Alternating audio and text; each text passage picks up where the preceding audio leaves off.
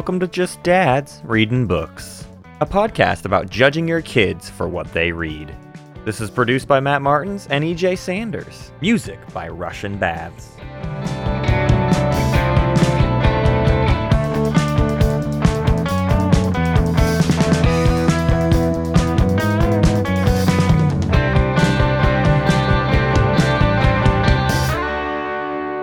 So, we're on the road right now.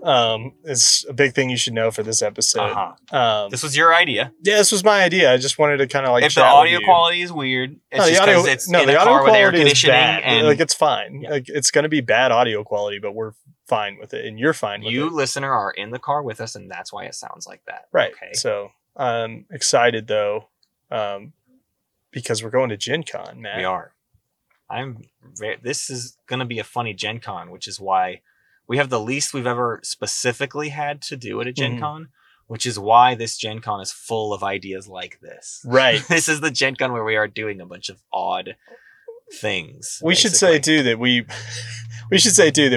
have recorded 3 podcasts already today. Yeah, we've done at least 2 hours worth of podcasting. Right. A little over that. Right. And so then I was like, hey, Matt, how about another, How about more?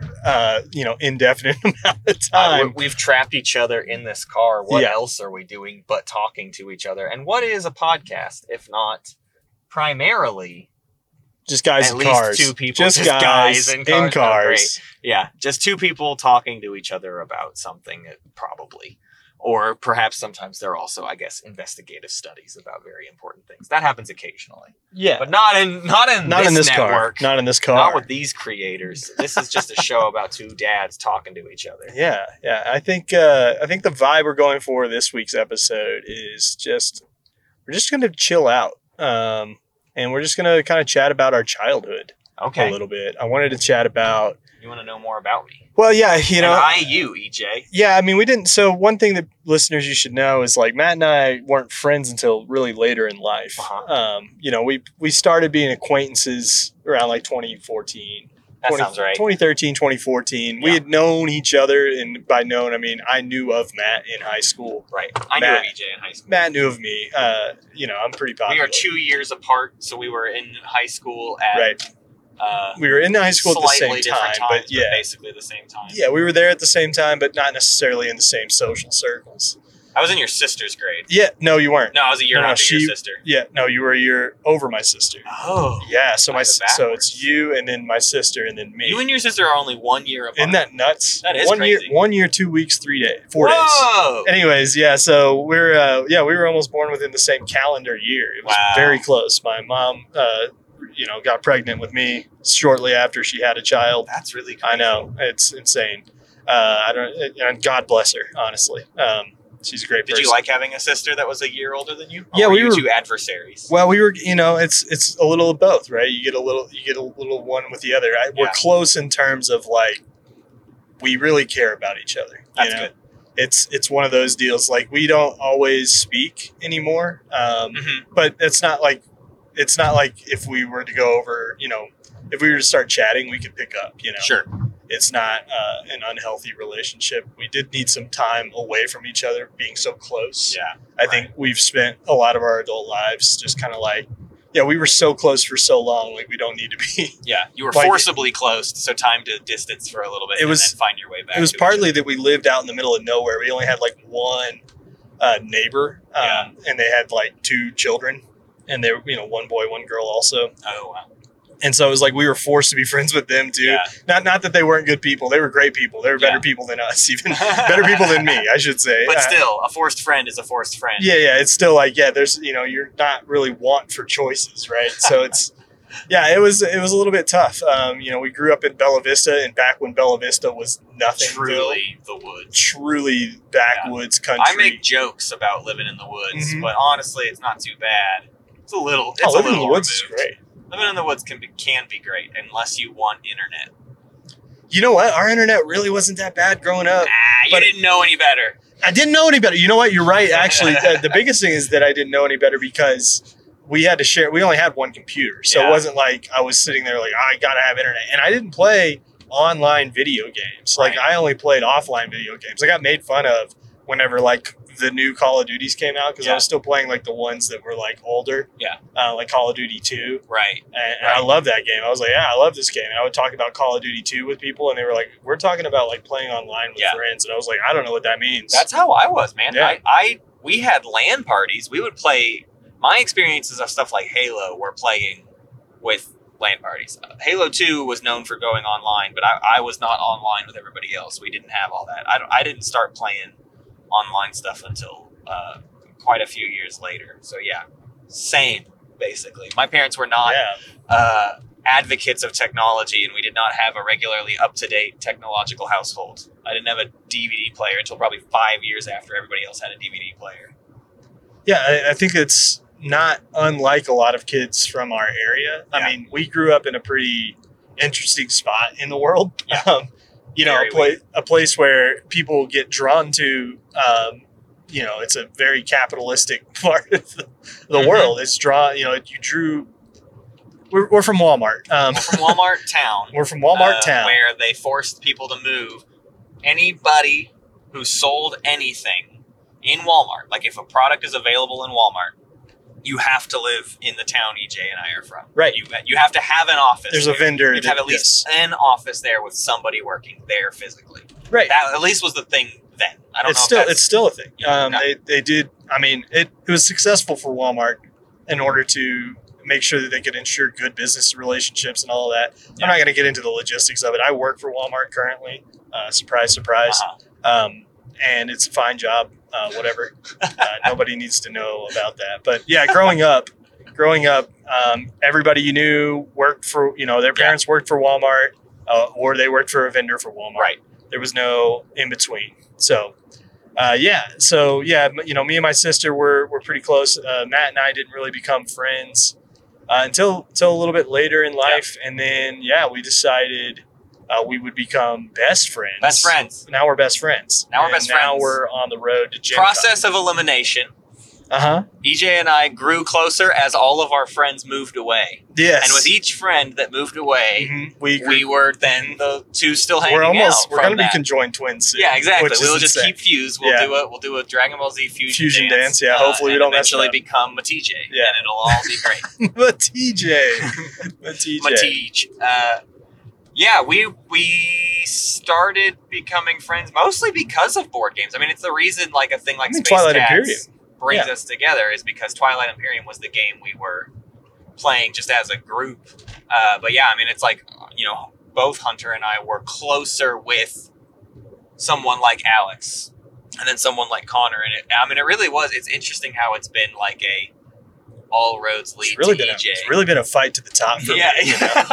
I've really had to battle through some lesser bosses, a real Scott Pilgrim situation where I was like, I got to be friends with these guys, but I got to get through all these other mini bosses. All these other nerds. Matt and Hunter moved to Portland, and it's funny, they moved to Portland, and then I became really good friends with them because I basically just pro bono labor decided to help them out in any way I could. Sure. So anytime they came to town, we essentially the holiday spectacular. If you're not a Space Cats fan, this is going to mean nothing to you. So for all two of you, I can't imagine that's very many people. I can't imagine almost anybody listens to this show and isn't at least somewhat knowledgeable about Space Cats. We talk exactly right. It's the biggest podcast in the network of podcasts we have. So if you know about Space Cats, it's hilarious that our most niche podcast is the hub. Yeah. All the other, and then our other generic shows are the ones where it's if you're a Space Cats fan and you like books, right? And children. Do you like books? Do you like children? Do you like reading books to children? And that's why you're here. So hopefully your own children. Please don't go to the park and read books. Unless it's approved children. I do encourage that. Yeah. Books to children in parks, but that's true, and in libraries. Only if in drag, I approve of that as well. I approve of drag readings in parks of books. It's fine. I'll say that out loud. I'll say it out loud, and I have, and we did. So me and Matt became friends a little bit later, and now, like I said, as I've worked my way to the top, I'm gonna be CEO one day. Of my friends? Of your friends. Of Matt's friends. I'm gonna be CEO of Matt's friends. before this trip is over. Yes. That's my goal. So, yeah. So we decided to record this episode because, Matt, I really wanted to pick your brain kind of just about like how you got into, you know, you and me have both had a sordid history with books, you know, and I think it would be interesting for our listeners to maybe hear a little bit about like, you know, what your relationship with books was when you were much younger. You know, I want you to start like back to your earliest memories of reading anything, you know, even if it's pamphlets. I just want to know, like, you know, what your take was on reading growing up. It's hard for me to remember a lot of picture books. I very specifically remember this one book that I would always, for some reason, read when the power went out. If the power went out and the family busted the flashlights out, we had this book about a mouse. Yeah. And I don't remember what it was called, and I can't even really remember details of it. I just have it in my brain that this mouse book was what I read when the power was out. I did it every single time. Weird habits like that of children. I remember The Giving Tree by Shel Silverstein as a kid. It's a good one. And I don't know that I remember very many other kids' books. There was some stuff in libraries, stuff we've covered, like Stinky Cheese Man and The Real Frog Prince, or The True Story of the Frog Prince, I should say. Those are books that specifically I remembered reading as a kid. But I don't really specifically remember a lot of books until I'm a little bit older and my dad starts wanting me to read The Hobbit and Douglas Adams. My dad really wanted to push Douglas Adams on me as a kid, or maybe I had a mild interest in them, and my dad was just like, cool, because back in those days, the covers of Hitchhiker's Guidebooks were that green planet given the crazy face and all that. Yeah. So it was like a weird cartoony looking character. Looks cartoony, yeah. Yeah, and I think it is kind of cartoony in a way too. I think it caught my eye, and so I specifically remember reading those books around 2nd to 4th grade age, and specific enough to even by 4th grade. Was it 4th grade? Ooh, maybe it was 6th grade. Let me get my brain strapped in. I think by 6th grade, I was reading the 3rd Hitchhiker's Guidebook, The Life, the Universe, and Everything. And I did a book report about that. Like in my English class, we had to do book reports, and I specifically remember doing a book report about that book.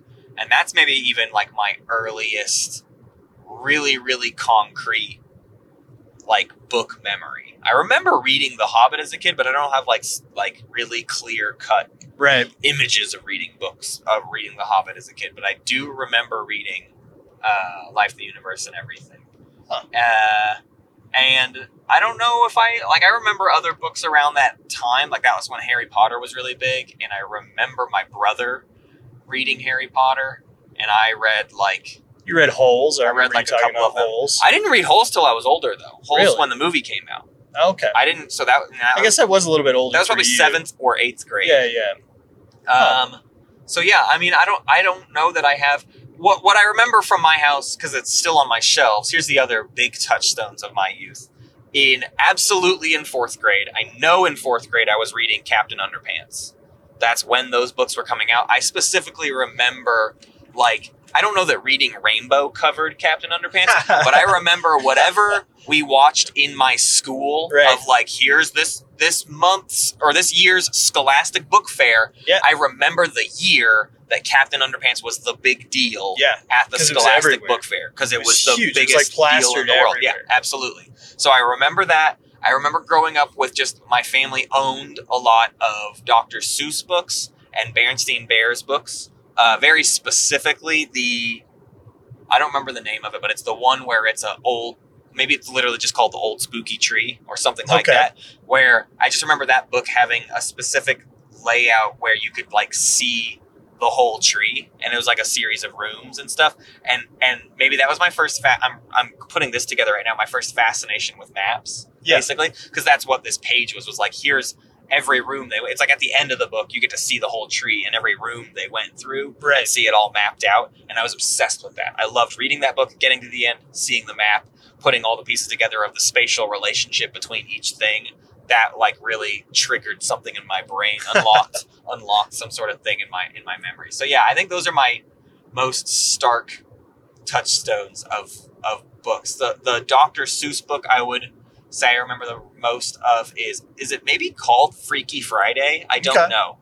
But it's another one with a lot of like map page, like a huge spread, and it's almost like not like a Where's Waldo, but not that far off, where really weird things are going on, and you're intended to find the weird things going on the page. Okay. And I was very invested in that book. So those are, I think, the ones I remember the most. Well, I want to go back to Captain Underpants. Yeah. Just how marketing worked on us. I know. As children. Like, because if you think about those book fairs, that was like the only thing that was plastered anyway. That's the only way to find out about books at that age. So it was it's just Scholastic book fairs. Right. Like, well, I mean, it's like they encouraged us to use the library, but like when, you know? Yeah. You know when I'm in classes. I'm in class. There was library time, basically. I get in a line and I go to the library, and then during library time, they had me doing something. Yeah. It's like, I'm busy during that time. Yeah. I'm busy right now, Miss Pope. Very rare. Miss Pope, I'm talking to you. It's very rare to like find time to just sit there and peruse the library as a kid. Yeah, when? Like, was I supposed to go after school to the library? Like, I didn't know that. No one articulated that to me. Like, my mom picked me up right after school, or I was going to miss my bus. One or the other. Yeah. It's like bus for me was like, I had to go and get on the bus. What am I supposed to do? Just walk in there and look for books? No, never. Not me. That's not ever. That's not the EJ I know. Yeah, it's not the EJ. So you know what? It's not the EJ I know either. I know. So for me, it's like you said, the Dr. Seuss books, really early age. I think those were great. Those were just around. You know what I mean? Well, we had all. Yeah, we had a lot. I feel like I always had the off-brand stuff though. Like, we had the Golden Spine books. You know the Golden books. It's like the Disney ones. The Gold Board books. Yeah. Yeah. The Gold Board books. Yeah, Gold we had board, those. Gold, whatever. I don't know what they are. We also had these books that were really cool, and I wish I could find them. In fact, I want to do a series on them. It was all the letters and all of the digits of numbers, but it was like a book about each. Interesting. It was one book for each, and we used to have the whole collection. I don't know what happened to those, but I really liked those too. So from a young age, I felt like I was reading a little. You know, I wasn't like averse to books, but right when we started getting to chapter books.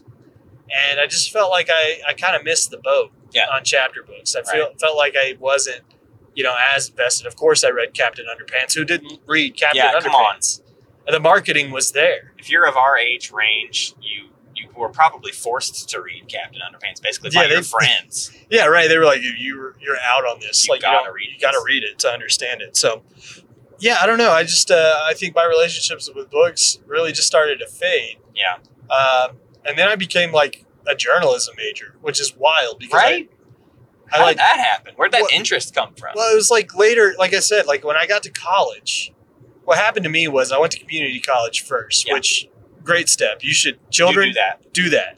Go to community college. It's cheap. It's a bad idea. It's a great way. So cheap. You get an associate's degree, maybe, unless you're me. It's the exact same classes you're going to take your first 2 years of college anyways. Right. So just go get your basics out of the way and then go to a 4-year school for 2 years. Yeah. Transfer all those credits up to an in-state school. Trust me, I'm a doctor.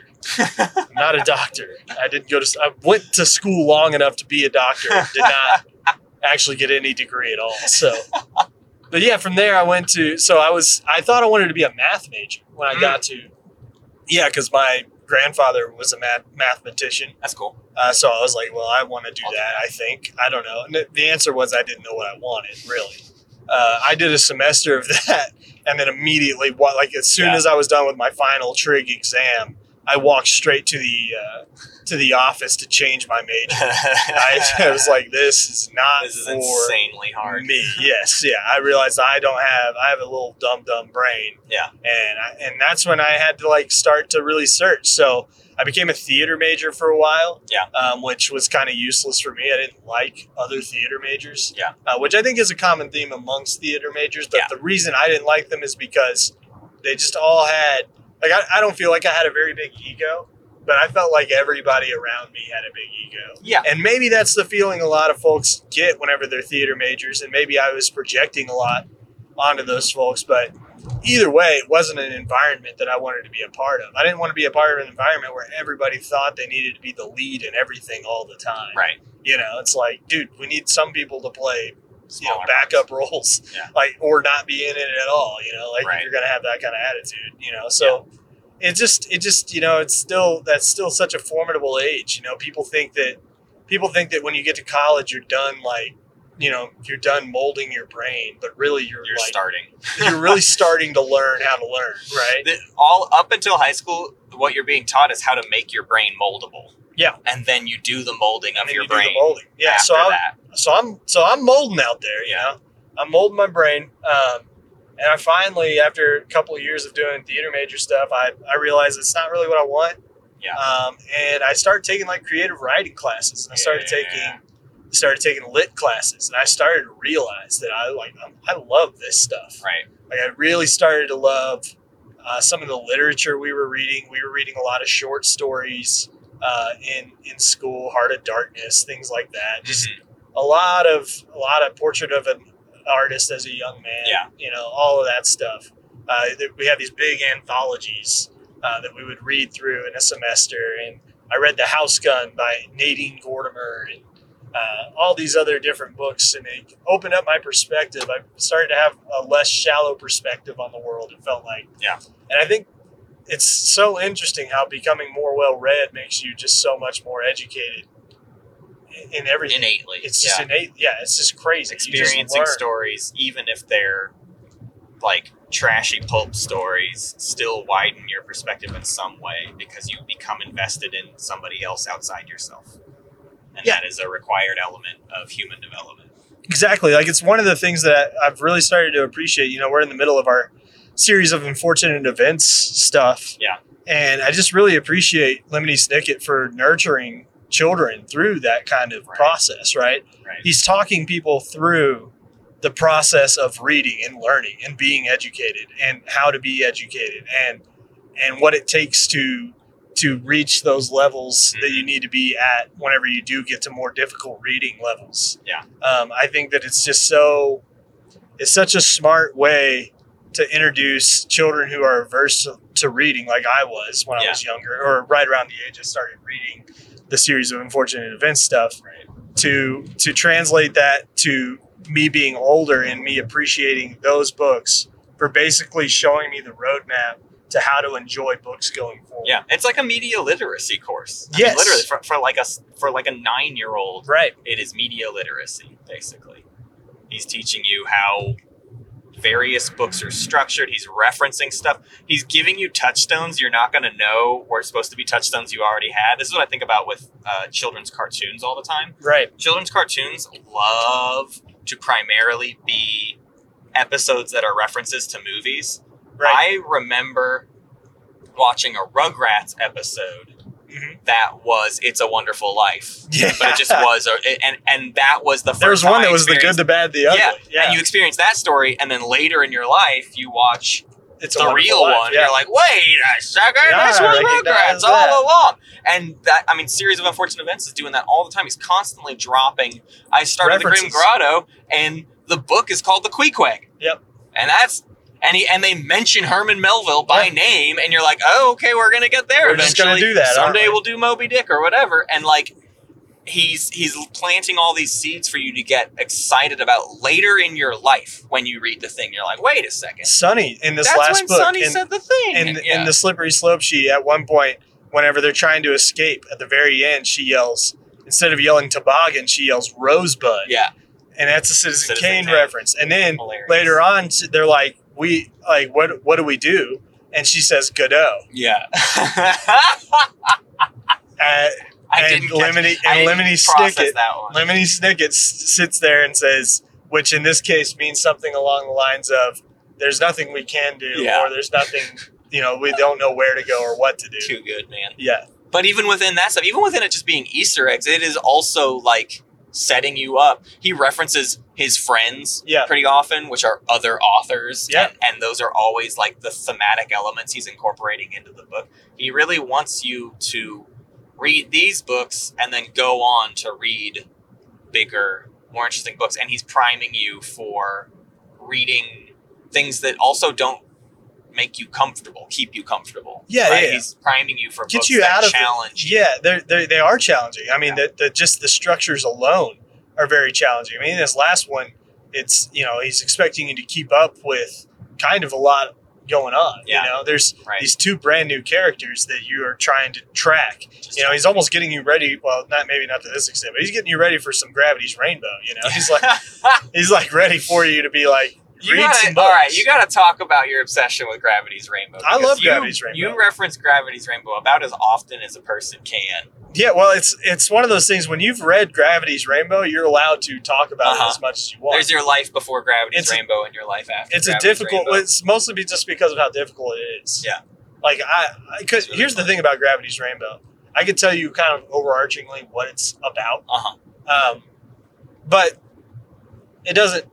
The point of Gravity's Rainbow isn't that it's about anything really. It's set in a world where there's a nuclear bomb essentially that exists. There's a great one. There's like a big bomb that exists. Okay. And the whole story centers around the intrigue of this bomb existing and how we can get to it. Essentially, there's like a faction of people who are creating the bomb. There's like a faction of people who are trying to, get the intel on the bomb. Some people are trying to disarm the bomb.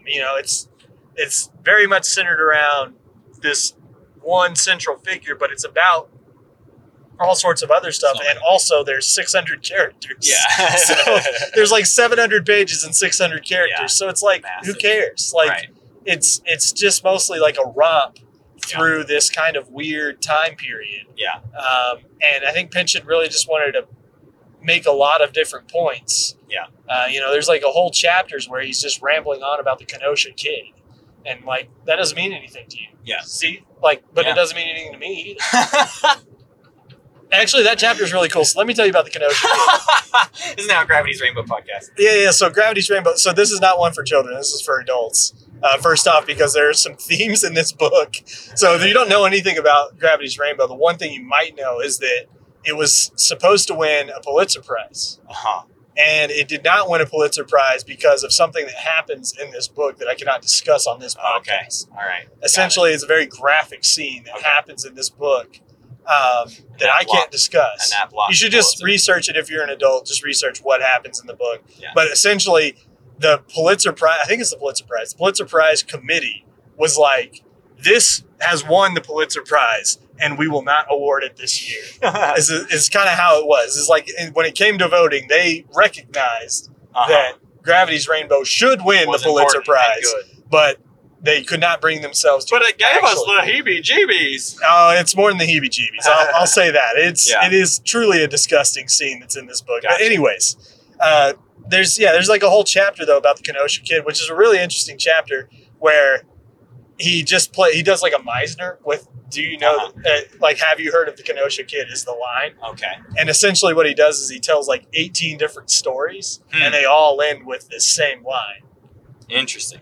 And that's the whole chapter. It's just that's the whole chapter over and over again. And it's just like experimental writing, right? Yeah. So there are chapters like that. There are chapters where out of nowhere, like some really weird stuff just breaks out. Like they'll just be on like a cruise ship and then like something like wild happens and then everybody in the cruise ship is like doing the same thing. It's just like weird.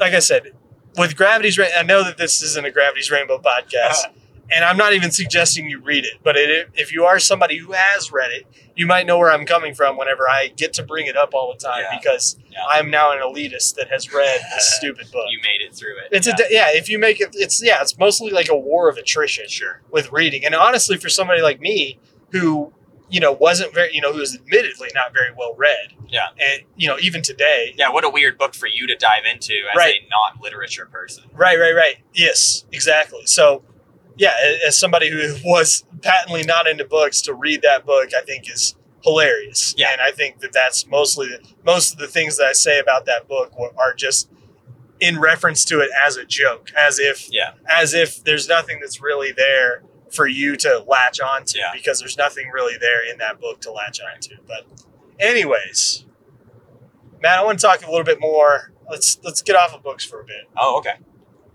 So you and me have been, we've taken up a new hobby in our daily lives. So a couple years ago, really about 10 years ago, I started playing disc golf. Yeah. And I really took a liking to it, but I didn't ever really fall in love with it back then. Yeah. It was just like kind of another thing that I did. Was it just you, or was like your dad getting you into it? No, so it was me and my buddy Jeff and another friend of ours. And we would always go play. Okay. And we would just, like, we weren't very good, really. Sure. But we would play, and we were competitive with each other, and we liked to play. Mm-hmm. But I never had more than like 6 or 7 discs. Yeah.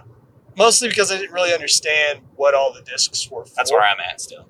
It's where you're at still, which you're going to be there for a while, right? Yeah. Like, it's something that you really have to commit your brain to, right?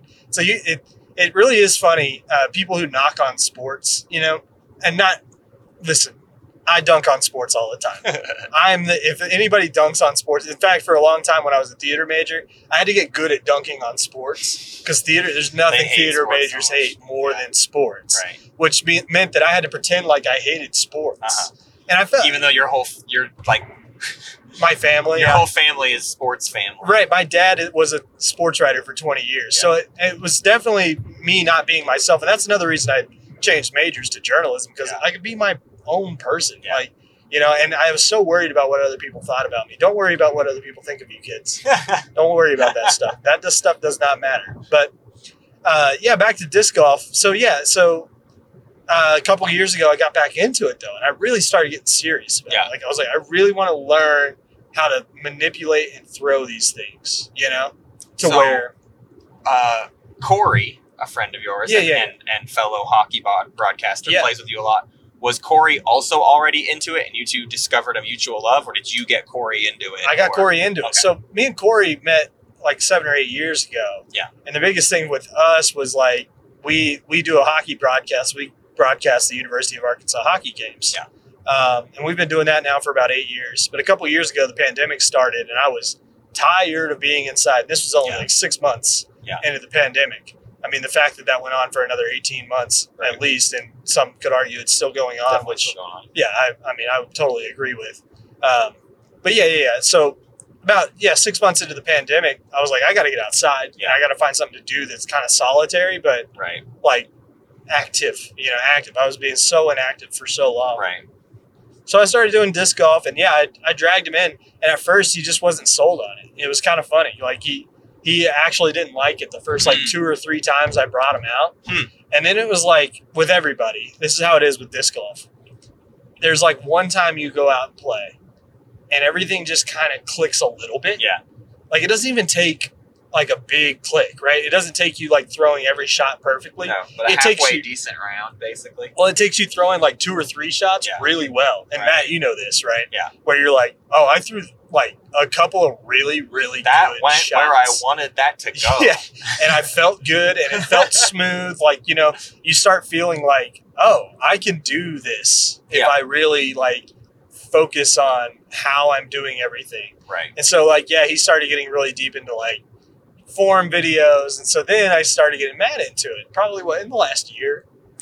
It's almost maybe even been like 2 years almost now. 2 now? I mean, at first it's been 3. At first, it was probably like I would go out with you once every 3 months. So it was very, very slow. You couldn't say I was really playing initially. I was now just occasionally joining Now I try to go at once least every couple weeks. Yeah, there was a period there where I was trying to go once a week throughout the summer, but then June and July got very busy. But in general, I'm trying to go a lot more for sure. Yeah, and I guess all of this conversation, I wanted to just see where your thoughts are on picking up a new hobby and you're somebody that likes to be good at things. That's my problem. Right. And I just want you to kind of talk through kind of where you're at with disc golf, and really more as a whole, like where you're at with like yourself, your journey into like having to be, as somebody, because as somebody who is a fellow, I need to be good at things person. Right. I know how you're feeling. I just want to see where you're at in that journey of like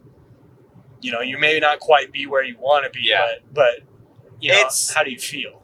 I definitely have this competitive with myself nature, and it has in the past always been what like pushes me away from a hobby, and it would be very easy for that to remain true with this one.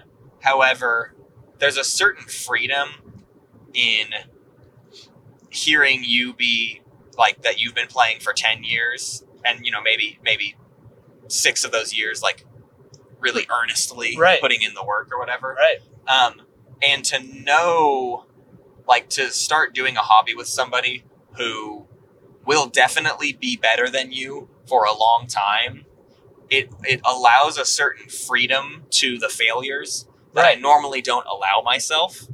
That's the difficulty of most other hobbies I try to get into, is when I fail, it's just like, well, that wasn't fun. It wasn't fun to fail. So I'd like to not do that anymore. So I guess I'll just bail on this. And instead, like I've looked at like the video game speedrunning communities a lot. Yeah. And I think I was looking for something to not be good at, but to get better at, and make the focus finally just be the getting better. And like, I even say that, and it's a bit more than I mean, because it's not like I'm very explicitly like training up, but to just try and lean into the mentality of like, it's totally not a big deal to not be very good right now, and to just be constantly analyzing how you could slightly improve, but also recognizing that analysis is not enough. This is where like board games led me astray, I would say, is with a board game, if you can think about it enough, that is the game, right? That's the figuring out. That's how you get better, is just the thinking about it. And then if you think about it enough, you should come out of it with new conclusions that make you better in all of your future games. Right. Whereas to focus on a sport where the physicality and the form matters, I can know how to do a thing, but I then also must execute the thing, and that only comes through repetition. Right. So like in the past, my interests in this sort of area have been things like, I really wanted to be good at StarCraft 2. Okay. But the big difference between games that I wanted to get good at is most games that you can get good at have a twitch reflex nature to them, and a hand-eye coordination to them that is primarily about reaction time. And A, I don't think I'm very good at that, and B, it frustrates me to fail at those things. Whereas disc golf is golf. It's just golf. You're just out there and you're taking your time. I mean, you're always playing against yourself. You're always playing against yourself. But like, I do a throw, I don't need to have done the throw faster. I don't need to. I'm not responding to anything. Right. And I think that's been the biggest thing for me, is I have always had a really difficult time with competitive things, because primarily, if I am intended to be competing against someone, I'm mad every time I don't see progress against that person. But in disc golf, I am not competing with you. Yeah, we're playing at the same time, and yeah, your score is going to end up being better than mine. Right, but I'm not playing against you. But I don't need to respond to you in my playing against you. I need to improve myself, and that is the only way I can improve my score. I cannot drag your score down. At all. I can't play a better defense in disc golf. That's what it all comes down to. You have to play your best game. Right. Which is all golf is anyway. And so it all becomes a self-fulfillment thing no matter what. The whole journey is just just slowly focus on yourself, and you'll have good days and you'll have bad days. And it's especially helpful to be out there with you, because I know you're good at the game. I know you're definitely better than me at the game. And I still get to see days where you suck at putting, right? And then days where you're amazing at putting and you suck at drives. Yeah. And then days where you're good at everything. And then days where you're like, and it's like, oh, there's becoming good at the thing doesn't mean you're always good at the thing. And that's been the struggle with like video games and board games is I've always had this assumption is if I get better, that should mean I'm always better. Like you're treating your progress as a staircase. Yes. Right? I get better and now I'm on this level. Exactly. Whereas that's not how progress works. Right. And especially sports can teach you this. And if you're not a sports person, like this is what sports has taught me over the years. It's just you realize there's a physical limitation to everything that you can do. No matter what. Like at some point you're going to hit your physical cap. Right. Now, I'm not saying that your physical cap is like, oh, Matt, you're only ever going to be able to throw 200 feet. Right. You know? Right. That's not what I mean. What I mean is like, you could work hard enough to throw 400 feet. Yeah. And I know that sounds like a lot.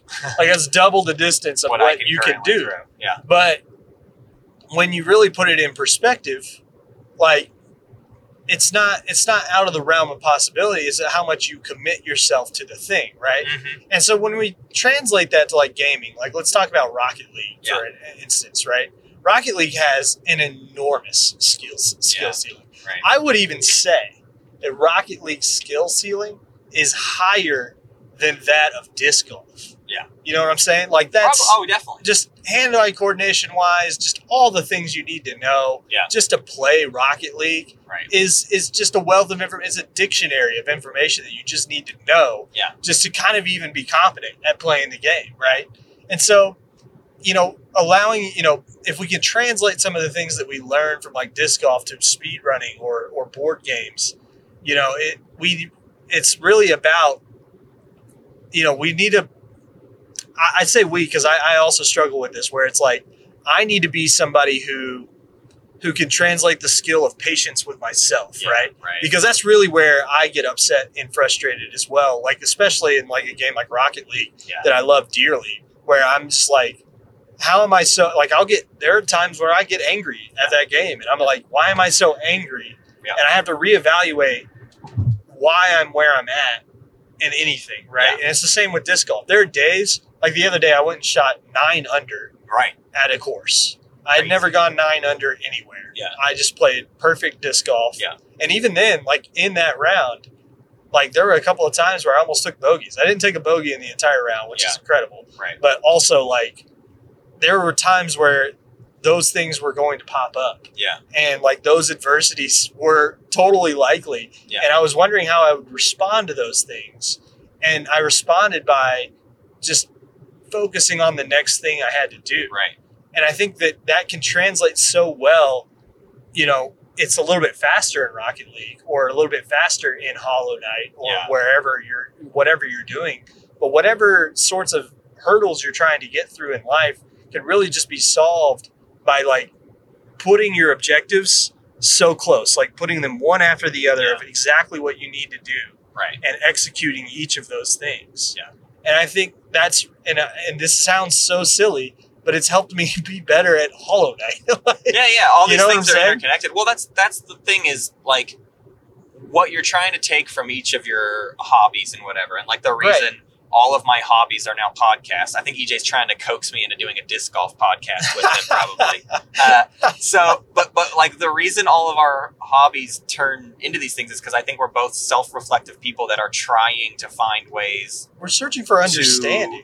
Understand and maybe improve, but like flexible on what it means to improve, basically. Right. Because I mean, like what you're describing is the thing that I think is probably my number one issue when we're out on the disc golf course is the thing we always talk about, that what I've been trying to stop doing is keeping track of my score throughout the round. Like now I just let you keep track of my score, and at the end of the round I check in on how I did. Tell Matt he's not allowed to look at the scoreboard. I'm not allowed to look at the scoreboard because what I would always do is like by hole 16 I'd see where my score was at, and then I'd arbitrarily make some new thing, make some goal. You make it a goal. I gotta hit under 15 over par or whatever, wherever I'm at, right? I just suddenly make this finish line I need to cross. And if I don't cross it, I'll fail.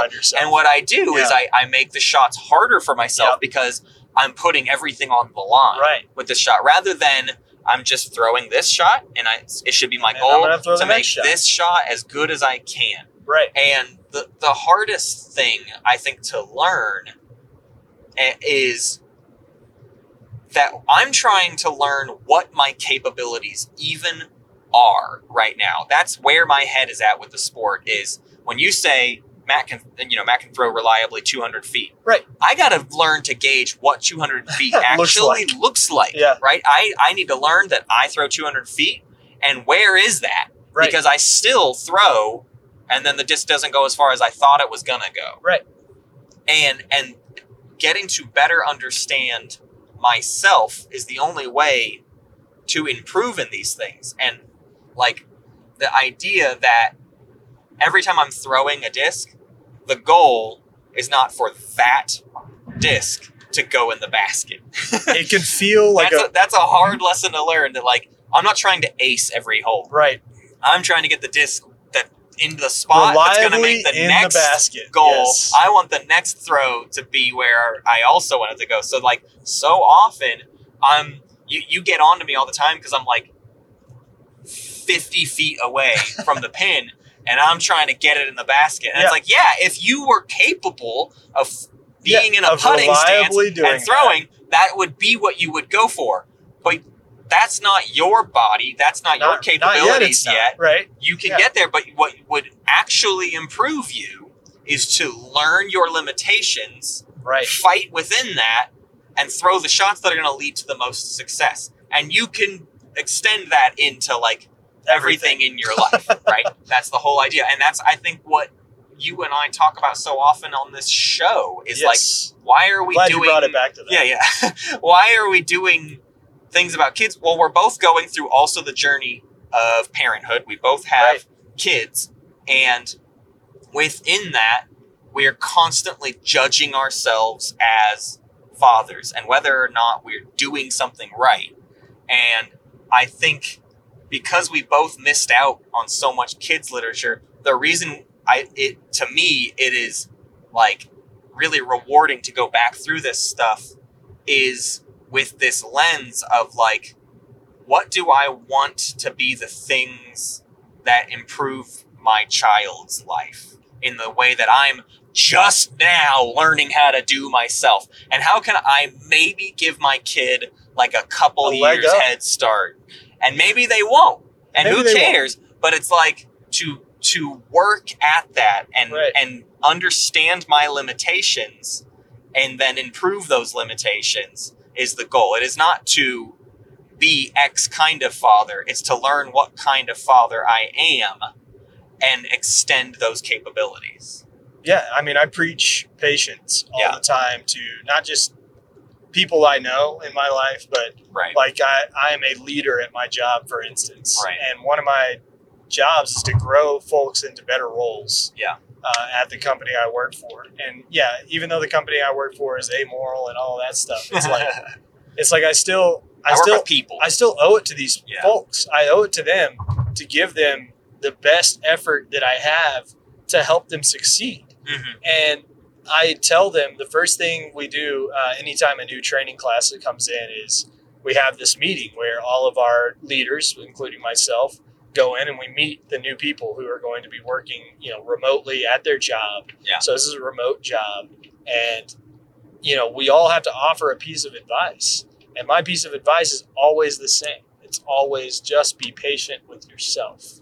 Let yourself learn what your job is, and grow at your own pace. Yeah. I said eventually there are things that you're going to need to do.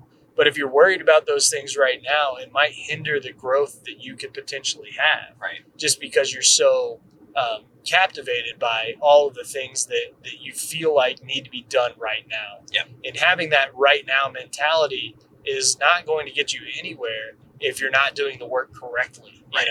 Yeah. So I think I apply that to my everyday life now. Like you said, as a father now, as somebody with a child who has a lot of needs and is growing and learning on her own. One thing that I have to recognize is that I'm still growing and learning, and I don't do everything perfectly all the time. Mm-hmm. And it would be an unrealistic standard for myself to say that I do fatherhood perfectly, because not only would I not grow from that, but my child would not be done a good service as well. She would, you know, it'd be a disservice to her because I'm not actually working on myself to that point. So, you know, like I said, the reason I preach patience is because it's the thing in my life that I had always needed more of. Yeah. And now I'm at a point in my life where I feel like it's something I've finally learned. Yeah. And it took having a child. Yeah. It took, yeah. you know, extreme amounts of figuring out how to exhibit those things and how to exhibit good, nurturing parenting. Yeah. And not the toxic parenting you see all the time from other people that don't have that, you know, sort of self-actualization that you were trying to achieve. Not saying that I'm there, but I'm saying, like, you know, you were trying to achieve an amount of self-actualization so that your children can eventually achieve that as well. Yeah. So, yeah, I think that overall what I'm trying to say is that you should all play disc golf because it teaches you so many beautiful things about the world. Read books, play a sport, and think about those things. And love your kids. That's a good one. Yeah. Man, I tell you, it's, to me, the biggest lesson of it all, of how I think about my life, is I have to stop striving for finish lines. Yeah. Because any finish line I've ever reached, I've reached and then gone, where am I supposed to go next? This was not a finish line. This was a checkpoint. Yeah. This was a station or whatever. And you, there's just no such thing as a finish line. So, you want goals to strive towards, but the destination is not the goal. This is what people say about board games. The destination is not the goal. The goal is having the goal is what is important. The act of having a thing to work towards. But holding yourself to a standard of completing that goal is actually not very important to me in my life. And because I also, if I think about my child, I have nothing I want of them. You know what I mean? Right. So why do I want anything of myself? If I can probably have this conversation with my parents and know they want nothing of me. Right. Nobody's expecting you to do anything in your life. Right. So why are you expecting yourself to do anything? Yeah, why are you trying to uphold the expectations you put on yourself? Yeah. You know, and obviously there are parents who do have high expectations for their children, and you know, there are documentaries about those parents because those never end well. Right. But yeah, you know, just trying to provide the best opportunities for our kids to do what they want. The last thing I really wanted to talk about is kind of what you were talking about with checkpoints and failures and successes. Yeah. And I think it's so interesting. I read something the other day. It was just a silly Facebook post, but it was interesting to me the way that they had approached their idea of success and failure, and how humans view failure as, we're very failure oriented, right? Yeah. If something doesn't go right, it's a failure. If your relationship, that you've been in for a long time, right? Like, say you're in a relationship for 5 years and suddenly that relationship ends. We define that as a failure. Yeah. Instead of just like a thing that happens, right? Or instead of, it was successful for 5 years, right? That's another way of looking at it. Right. And just setting up checkpoints in that way because Matt, I see you do this a lot, where you're like, I've failed at something. Yeah, for sure. And there's a definitiveness in the way that you say that, right? Like when we were playing Rocket League the other day, there was a lot of times where you just made the statement, so mad. I failed. Like, I'm failing. I'm not doing well.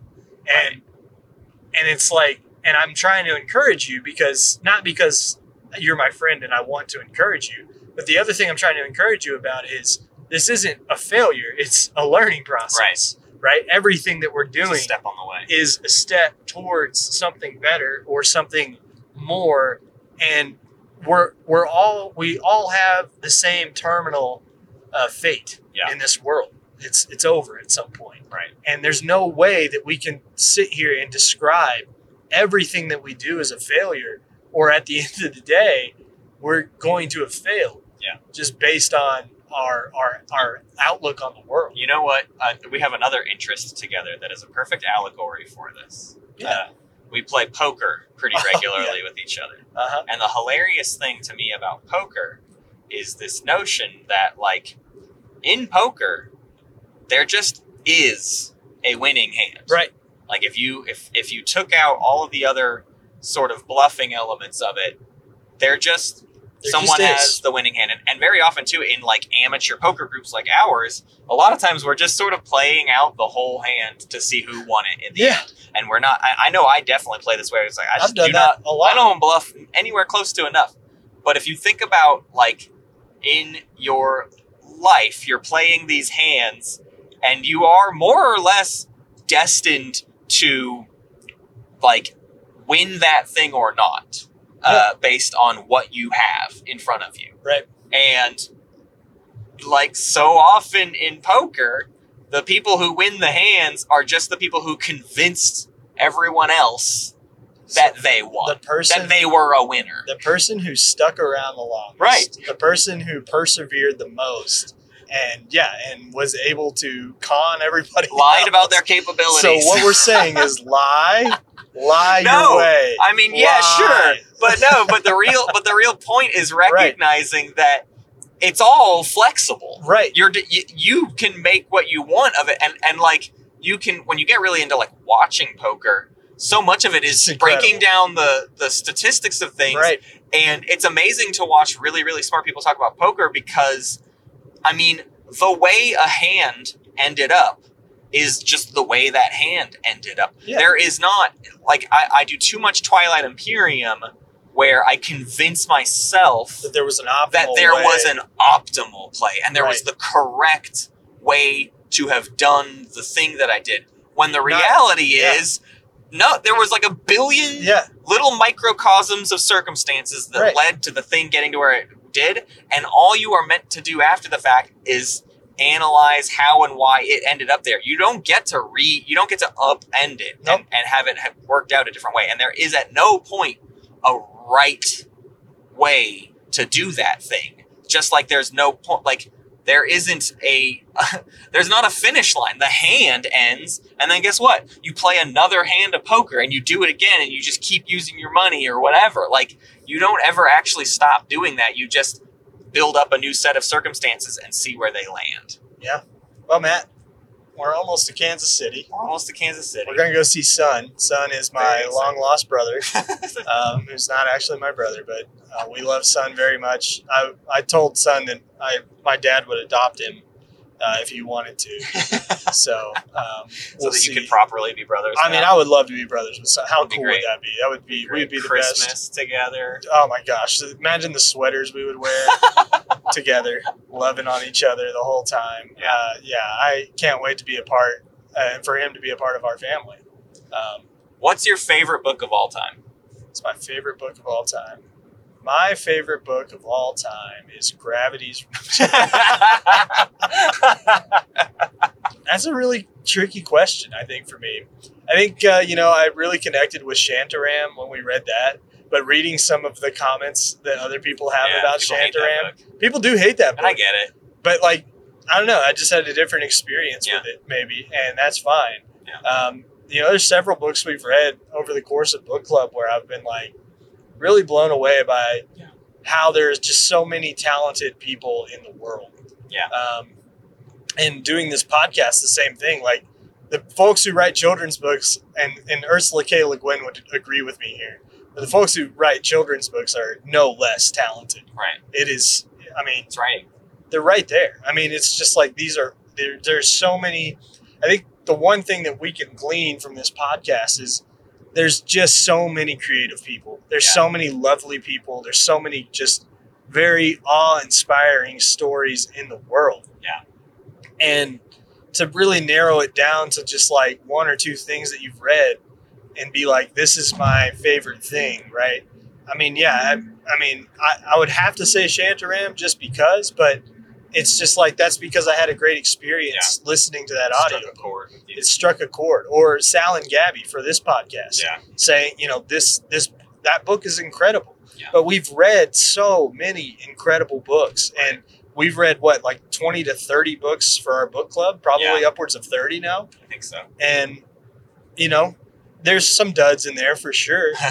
I mean, yeah, absolutely. I mean, we run into duds all the time, but I mean, there's nothing I can say more for literature than that it's in a great place. Yeah. We're never going, the only problem is going to be that there's not like a market for everything always. Sure. Right. And that's going to be the biggest thing going forward. So I just really appreciate, what this podcast has done for me. Yeah. Whether or not 5 people listen to it or, however many people in the future might listen to it. I hope you do listen to this episode because I think it's going to be about a lot of, I hope you glean anything from it. But, I guess, Matt, what's your favorite book? Do you have a similar answer to mine or? Mine, Mostly Harmless by Douglas Adams. Done. Good night, everybody. No. Yeah, no, that book was what I was thinking of with this question posed to you, because that book is Douglas Adams doing everything he does, but it is also specifically about parenthood. And I got to read it.